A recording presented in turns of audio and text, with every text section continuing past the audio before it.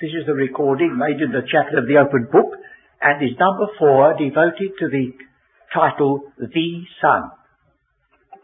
It is our custom at this meeting to read a portion of Scripture together. So those of you who are listening to this recording, if you care to join us, will you switch off for a little while and read with us the first 2 chapters of the Epistle to the Hebrews.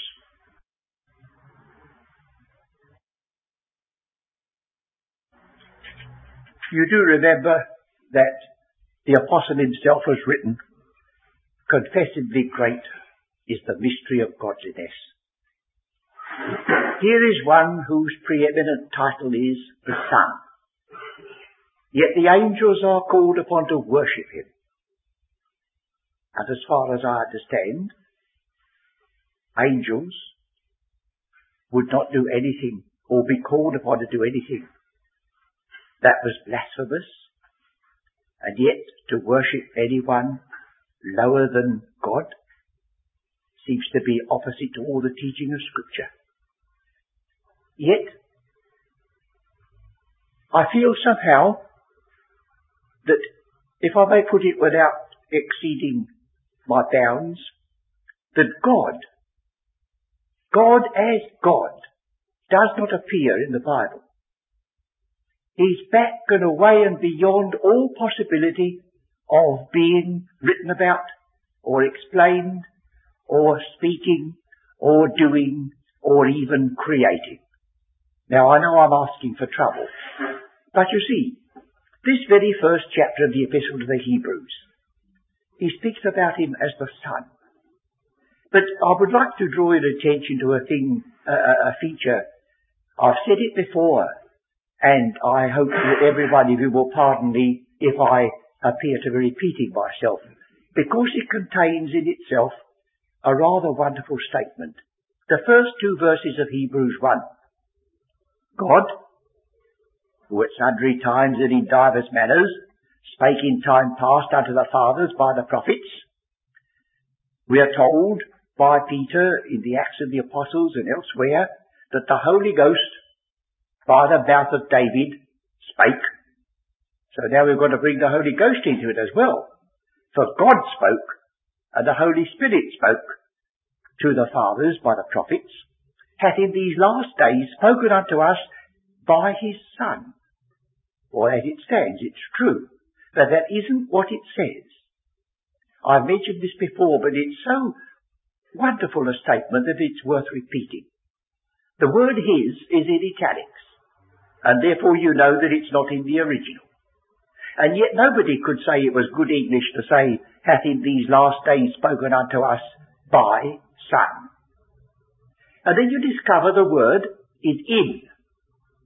And then you go back to the Old Testament and read the original, and you'll find passages where it says, and God spoke in the Almighty, or God spoke in Jehovah. The one passage I've got noted down, if you like to take the note, is Exodus chapter 6 verse 3.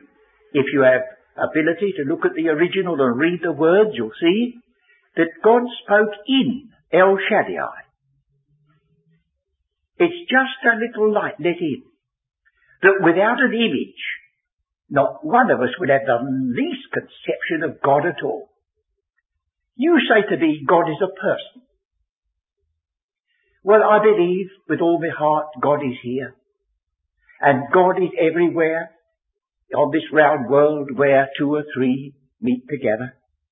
But I also understand that this is just on the edge of the Milky Way, and millions of light years away, God's there just as much as he's here, but how he can be a person, I don't know. Do you? And the whole thing would baffle us beyond the ability to describe if he hadn't put the whole thing in this new shape. He has assumed these various titles. Elohim. When you look at the first verse of Genesis, chapter 1, we were looking at that last Sunday morning. We have Moses writing to a people who'd been in a land steeped with idolatry. And if he could have avoided putting a plural word for God, he would have done it.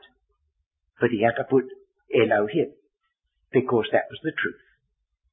And there must be some point when we read, let us make man in our image. Or when our Saviour in John 17 says that they may be one in us.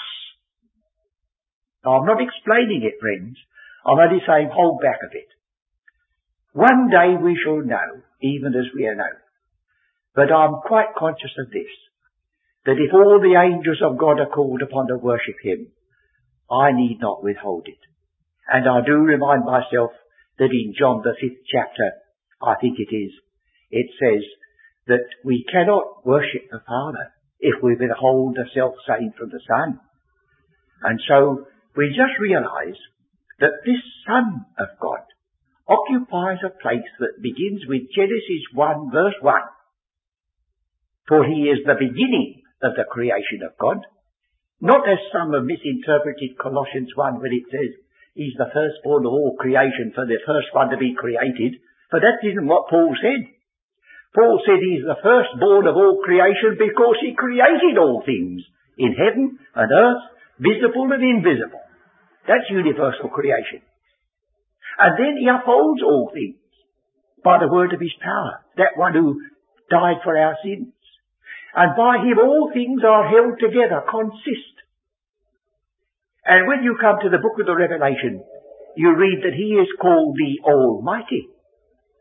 And when he comes to reign, we read, the Lord God omnipotent reigneth. Well, now, on Sunday morning we had just before us the three titles. Creation, God. Dealing with men, the Lord God. And then the guarantee behind when he said, I am Almighty God, walk before me and be thou perfect. So we're looking at various phases and teachings of Scripture concerning this Son. Now, having said all that, if we explain away the flesh and the manhood of Christ, we have no Saviour. For right through the Scriptures, every single reference to a Redeemer in the Old Testament is the word that means your next of kin. There isn't a solitary exception. Even if it says God is the Creator or the God of Israel, is the next of kin if he's called a Redeemer. So you see, the manhood of Christ is vital to us. Without that manhood, there would be no offering of the body of Jesus Christ once for all. He came into this world miraculously. He came into this world saying something. I know children are born into this world yelling, and I believe I did, but before ever he was born, he said, sacrifice and offering thou wouldest not, but a body hast thou prepared me. Lo, I come. So now this is the Son of God that is dominating the book from Genesis 1, creation, to 1 Corinthians 15, then cometh the end.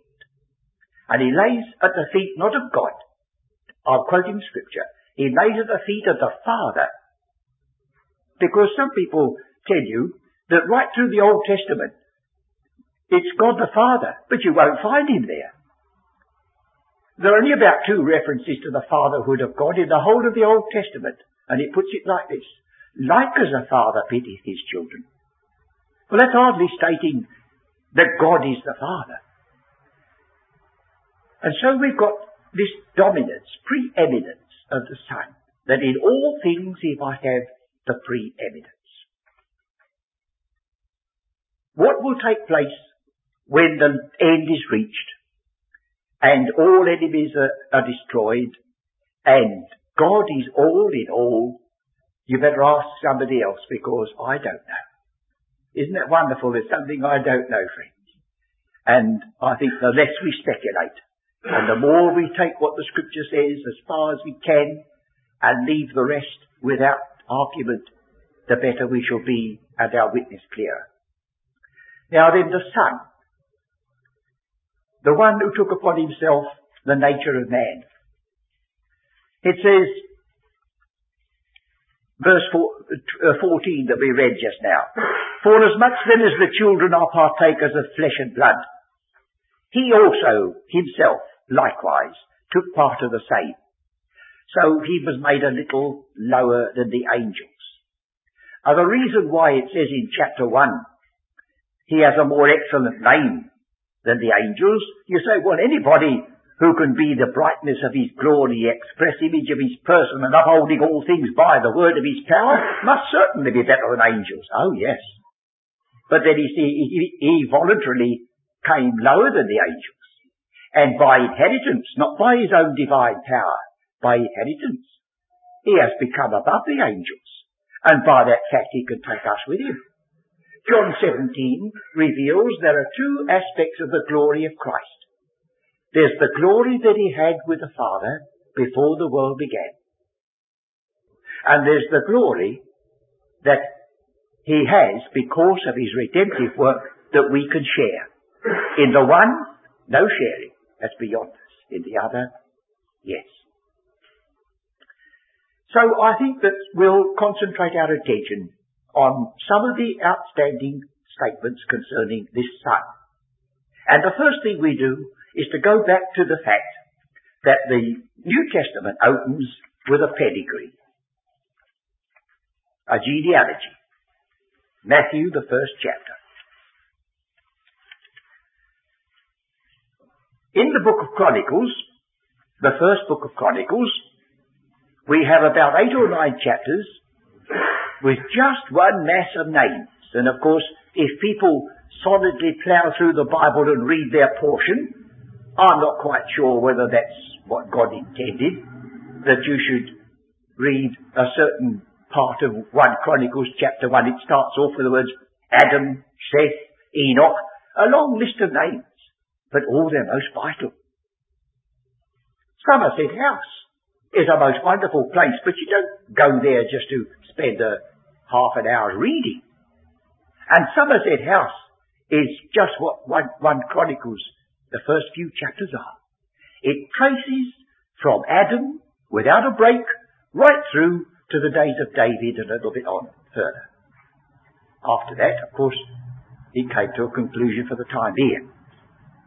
But in Matthew, the first chapter, it's taken up, and 1 or 2 things I think may be useful for us to remember. It opens with the words, the book of the generation of Jesus Christ. And that expression occurs nowhere else except in the book of Genesis when it says the book of the generations of Adam. There are only 2 books, and there are 2 Adams. Adam the first, who was made a living soul, and the last Adam, who is a life-giving spirit. In which book are you? Well, we've all come into this world associated with the first Adam, who was of the earth, earthy. But by the mercy of God there's a gospel, whereby we may believe, and we may pass from death unto life, and we may find in Christ a Redeemer indeed. So, don't think there's a waste of time for the moment in looking at these opening genealogy. The book of the generation of Jesus Christ, the son of David, the son of Abraham. You see, David is put first because the great point in Matthew is that he was the king. But Abraham, of course, comes first here in verse 2. And we go right down this story, and we end in verse 17. So all the generations from Abraham to David are 14, from David to the Babylonian captivity 14, and from the Babylonian captivity unto Christ 14. But if you were to count them all, you would discover that the generations which are picked out here, a few have been omitted. Because, you see, most of these things were written in order to facilitate memory. The acrostic psalms, all the things that were done to enable people to keep things in their memory. And you've lost nothing, because, supposing I put it this way, if you and I were going up a flight of stairs today, you would go up possibly 2 at a time, and I should go up 1 at a time and stop on a landing.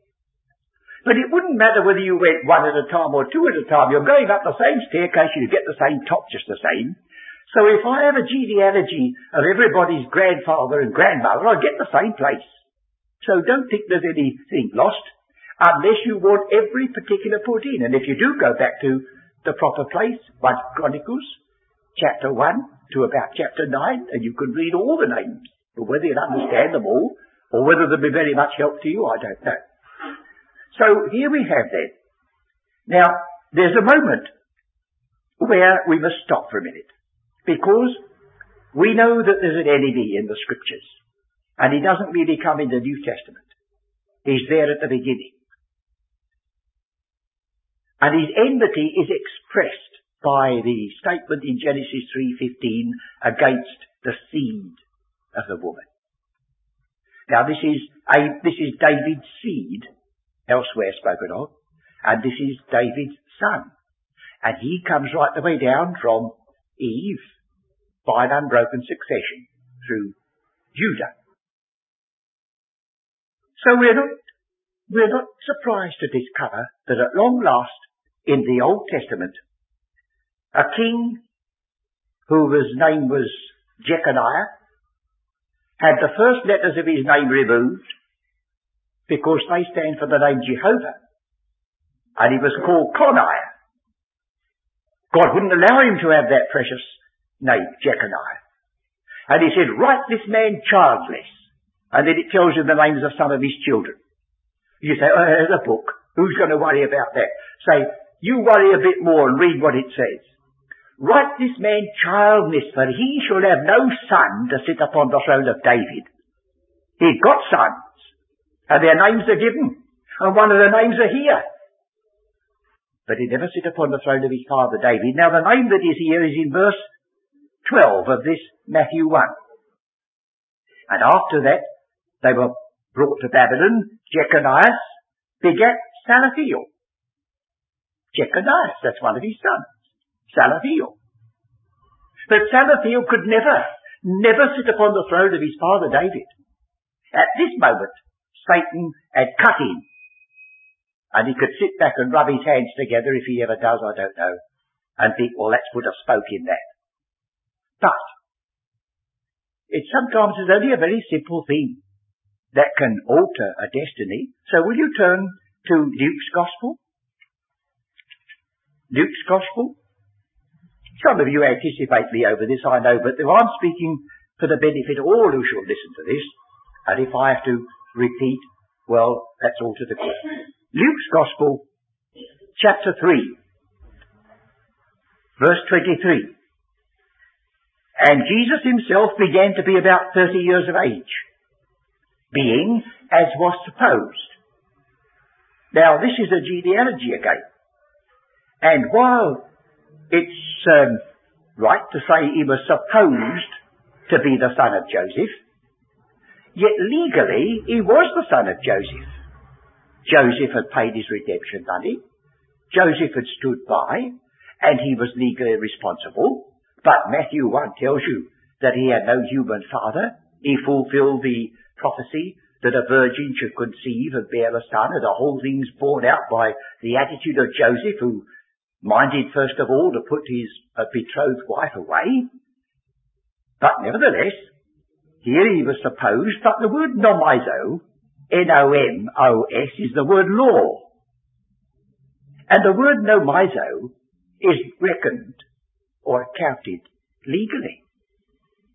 So there's a possibility that we ought not to have supposition here. It's telling you that in this genealogy, he was legally reckoned to be the son of Joseph. Now the son of Joseph is said to be the son of Heli. Well, that's a different name from the one we get in Matthew. But you say, oh, well, perhaps he had two names. All right.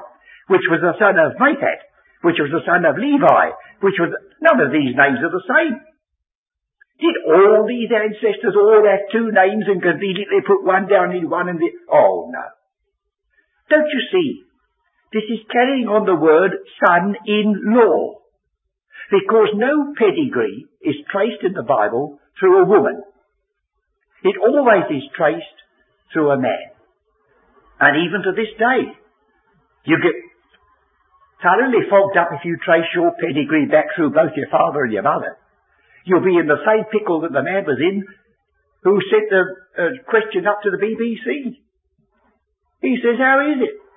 I've got 2 parents, 4 grandfathers, grandmothers, 8 the nearer you get back to Adam, they said the more millions of ancestors I've got.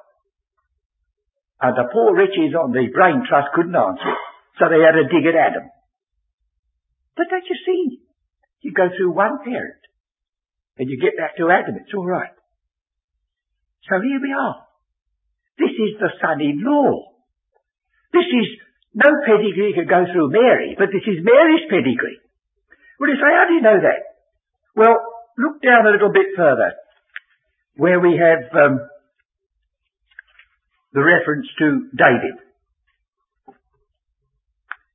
Verse 32, which was the son of Medea, which was the son of Menan, which was the son of Mattatha, which was the son of Nathan.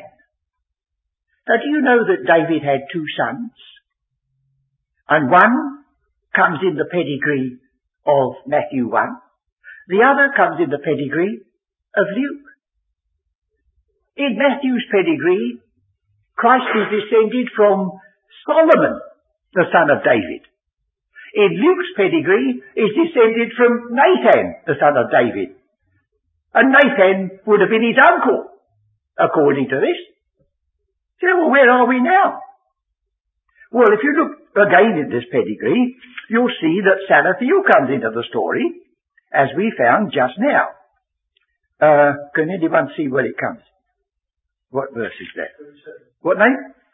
27. Thank you. Oh, yes. Well, now, Salathiel's in both of them. Well, how does he get there? Well, if he's still the son-in-law, a little marriage upset the whole devastating plan of Satan.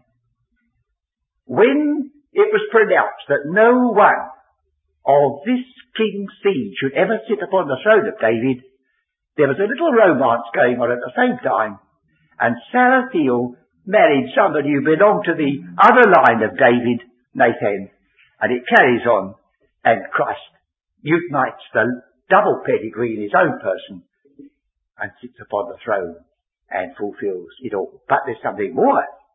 In this pedigree of Luke 3, I come to verse 38. You see, Matthew's pedigree is content if it goes back as far as Abraham, because he's dealing with the lost sheep of the house of Israel.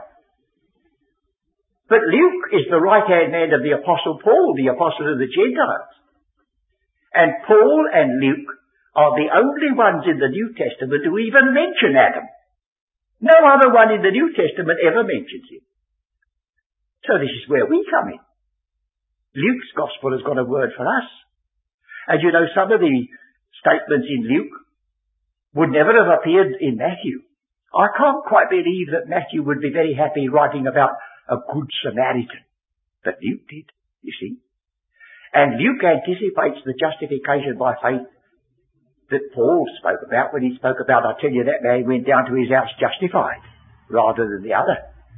Or when the prodigal son who goes into a far country comes back again and the elder brother is jealous, you see. All Luke is dealing with the Gentile element coming in. So, how wonderfully then, the genealogy of Matthew fits its purpose, the descendant of David to be the king, and the genealogy of Luke 3 fits its purpose and takes us right down past the whole lot until we get to Adam at the end. So that while I don't pretend to have solved all the problems, I believe I've put the key in the door for you. And if you can discover any further of the ways in which these intricacies can be flattened out, don't be afraid to say so, for I shall be grateful indeed. But I do believe you see enough to realise that there's no mistakes here. It was well known by the people who read it, and if they were satisfied, I think we can well be, because, don't you see, the Pharisees and the scribes, the leaders of the people, were absolutely antagonistic to Christ. They charged him with all sorts of things which were untrue. But they never once said he was not the son of David, because the temple contained the whole documents and they could be brought out for evidence at any time. Well, now this son figures in the scriptures in more ways than one, but particularly in the Gospels and the Epistles. So let us use what little time we have, I hope I haven't wasted time, in just noticing how the different titles come. Now the Son, standing just by itself, Romans, the 1st chapter and the 9th verse. Romans, of course, is the great epistle, basic epistle of the doctrine upon which our hopes of salvation rest, and Paul there speaks about himself as being separated unto the gospel of God. And then after the interval of verse 2, he says that gospel of God is concerning his Son. So the whole focus of the gospel is on his Son. And John picks it up and says, he that hath the Son hath life. He that hath not the Son of God hath not life. So the Son, you see, is most focal and central. But then further down when he speaks about the gospel again, he just uses the word Son without any further definition. Verse 9, for God is my witness, whom I serve with my spirit in the gospel of his Son. His Son. There are other passages. One I think perhaps I'd like you to look at is John 5:19. John 5 is a wonderful chapter to consider by itself. It arose out of the objection that they had to healing a man on the Sabbath day. And our Saviour said in rebuke to them, verse 17, my Father worketh hitherto, and I work. Therefore the Jews sought the more to kill him, because he not only had broken the Sabbath, but said that God was his Father, making himself equal with God. Now some people tell you that because the Father and the Son are there, that he cannot be equal. Well, these people may be wrong, but it's printed there that they thought he was making equality, and our Saviour never disabused them. He went on to say it's true. He said, in answer to them, verse 19, verily, verily, I say unto you, the Son can do nothing of himself, and you might stop me and say, well, there you are. He's limited. But I say, there you're not, for you haven't read the verse yet. But what he seeth the Father do. Have you seen what the Father does? Well, hold your hand a bit. He did. For what things soever he doeth, these also, notice the word also, doeth the Son likewise. Notice the word likewise. Could you ever say that you have seen the works of the Father and you can do them just the same? That's claiming equality. For the Father loveth the Son, and showeth him all things that he himself doeth. And then it goes on to say in verse 21, for as the Father raiseth up the dead to quickeneth them, even so the Son quickeneth whom he will. And he's committed all judgment into the hands of the Son, and that's repeated in verse 27. And hath given him authority to execute judgment also. Why? Because he's the Son of Man. Do you see what God has done? He's assured us that we're not going to be judged by an infinite, invisible, terror-striking God. We're going to be judged by one who is the Son of Man. Someone who knows what it is to live here and be subjected to temptation and know not where to lay his head. That's the one that's going to be the judge. The one who bore our sins in his own body on the tree. And so he raiseth the dead and quickeneth them.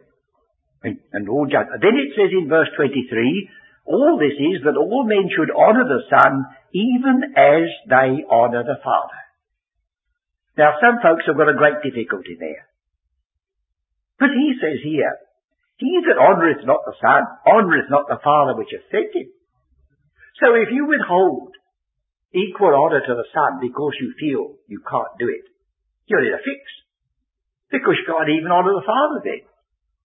But if you honour the process, the mediation of Christ that was sent by the Father, then you're in line with his will, and you may have to leave the rest with him.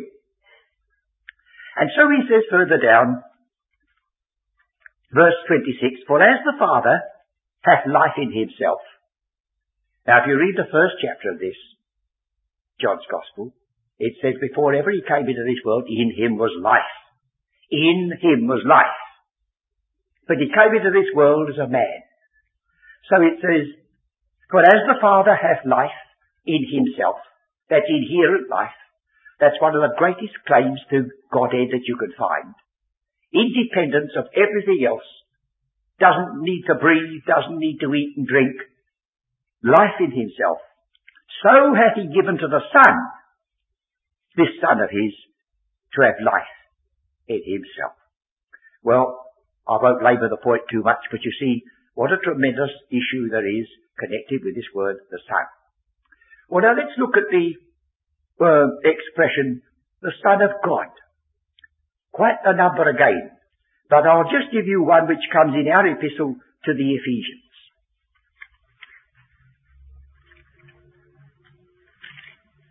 Chapter 4.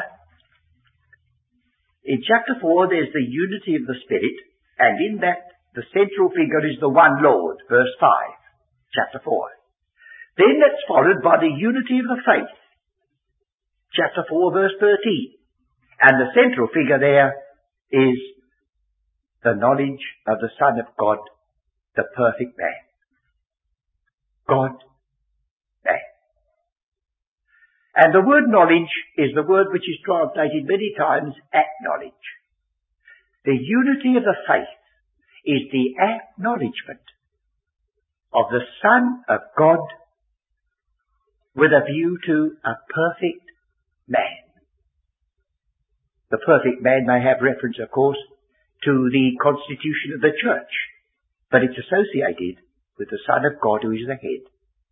So you see, right in the very climax of truth, as the epistle to the Ephesians is, the central figure is the acknowledgement of the Son of God. For there we have many passages where you have the word, the Son of Man. And I think I mentioned to you before that the word son doesn't always refer to birth or begetting. It refers to the idea of setting forth a character. So you get the son of perdition. Or you get in the Old Testament a well-cultivated olive plantation called a son of oil. The same expression from another angle is the word father. People get rather mixed up when it says, unto us a son is born, unto us a child is born, unto us a son is given, and he shall be called the mighty God, the everlasting Father. How can he be the Father if he's the Son? But it's the other way around. He's the Father of the ages. The same as in the early chapters of Genesis, so-and-so is called the father of all those who handle the harp and the organ, or who work in metals. They're the originators. They are the beginners. They are the first ones. And then while we have Ephesians open, let's not forget the one that is so associated with our own blessing, Ephesians 1. Most of you know that Ephesians 1, 3, verse 3 to verse 14, introduces the peculiar character of the blessings that belong to this new company. No other church in the New Testament is blessed in heavenly places where Christ sits at the right hand of God. So they're never even mentioned.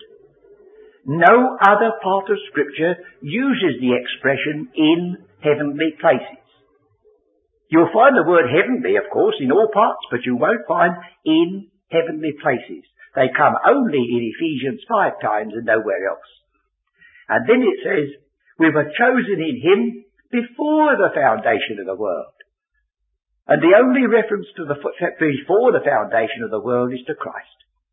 Thou lovest me before the foundation of the world. John 17. And Christ is verily set forth as a lamb without blemish and without spot before the foundation of the world. But all other callings are dated from since the foundation of the world, or as it's put, from. And then we have the refrain, verse 6, to the praise and the glory of his grace. And that refrain comes again, you see, at the end of verse 12, that we should begin in verse 12, that we should be to the praise of his glory, and again at the end of verse 14, unto the praise of his glory. So, it punctuates this opening section by putting it like this. In the first section, we have the will of the Father, choosing and accepting and blessing. Then we have work of redemption. That's the work of the Son. For that needed a body, and it needed blood to be shed. And then we have the witness of the Spirit. Father, Son, Spirit. All associated with your salvation and your inheritance and your access and your blessing, friends. Because he has a purpose. And that purpose included poor wretches like ourselves being taken, as it were, from the dunghill and set among princes, as the Old Testament puts it. Well, here we have a passage then which refers to Christ in his name and his capacity as a son. It says in verse 6, this chapter, to the praise of the glory of his grace, wherein he hath made us accepted in the beloved. But it doesn't even use the word son, just leaves it. But in the parallel passage in the epistle to the Colossians, it says, I think it is in chapter 1:13, the Son of his love. We'll just look to make sure. Who hath delivered us from the power of darkness and has translated us into the kingdom of his dear Son. Well, that's wonderful enough. For we are accepted in that dear Son. But the actual words are, in the Son of his love. So while the references to the Son of God are not many in these epistles, they're very precious when they do come.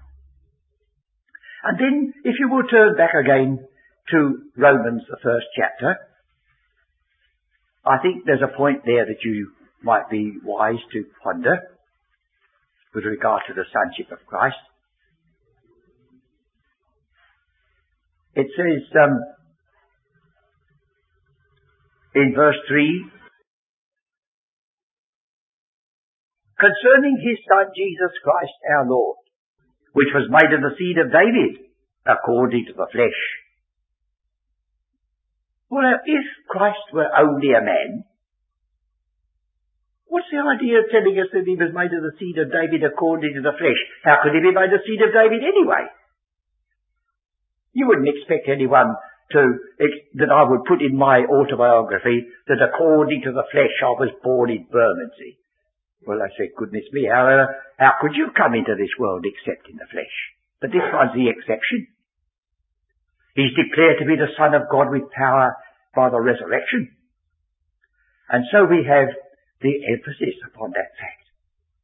And then,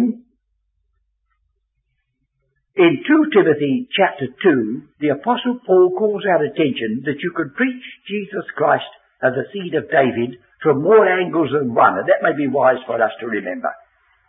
2 Timothy chapter 2 verse 8. Remember that Jesus Christ of the seed of David was raised from the dead according to my gospel, wherein I suffer as an evildoer. What do you mean by that, Paul?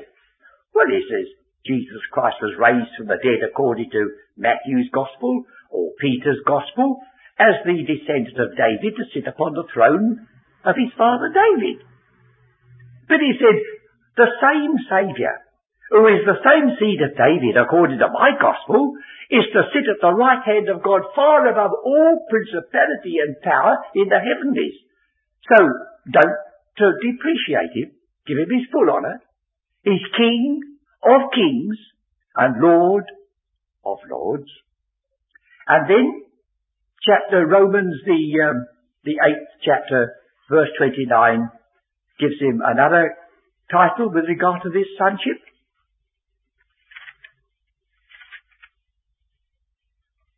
It says in verse 26, "So we know that all things work together for good to them that love God, to them who are the called according to his purpose. For whom he did foreknow, he also did predestinate to be conformed to the image of his Son." I've had people go off what they call the deep end when they heard the word predestinate. But you see, if they received a solicitor's letter and said, would they call round to the house of their old uncle who died, he's going to read the will, they wouldn't go off the deep end because their uncle had predestinated them to have £1,000 put to their account in the bank, would they? You see, this isn't an election that's taking anything away from anybody. This word predestinate means to mark off beforehand. It contains in it the word horizon, a line in the distance. And if man can make a will and leave somebody something, God can make a will and leave somebody something without anyone going off the deep end over it. So, whom he did foreknow, he also did mark off beforehand. What for? To be conformed to the image of his Son. Anybody going to quarrel with that? Oh, what a blessing to think that one day this poor, sin-stricken, striving world will have passed away, and those of the left in heaven or on earth will in some way be conformed to the image of his Son, and he will be the firstborn among many brethren. Now the clock means, and the lights are going, and I've got to stop. But I do think it's wise for us to say to ourselves sometimes, what think ye of Christ? Whose son is he? And you know how the question was put to the Pharisees and those who were there. He said, if David called him Lord, how is he his son? And you know what they did? They walked away. They got no answer. If David calls him Lord, how is he his son? And if you can explain what comes in the last chapter of the Revelation, you're a better man than I am. For it says his title is the root and the offspring of David. Do you know anybody who could be possibly the root of his own ancestor? You see, we're up against the difficulty even of inspired language to make things plain. But it's not intended to make things plain. It's telling you. The explanation waits for us when we shall be better fitted to enter into the mystery of godliness. For the time being, let's rest upon the fact that our salvation and all our hopes are vested in this Son of God. And God, who is invisible and beyond all our ability to comprehend. And we poor creatures down here are, all of us, focusing upon him, his work, his person, and his glorious triumph.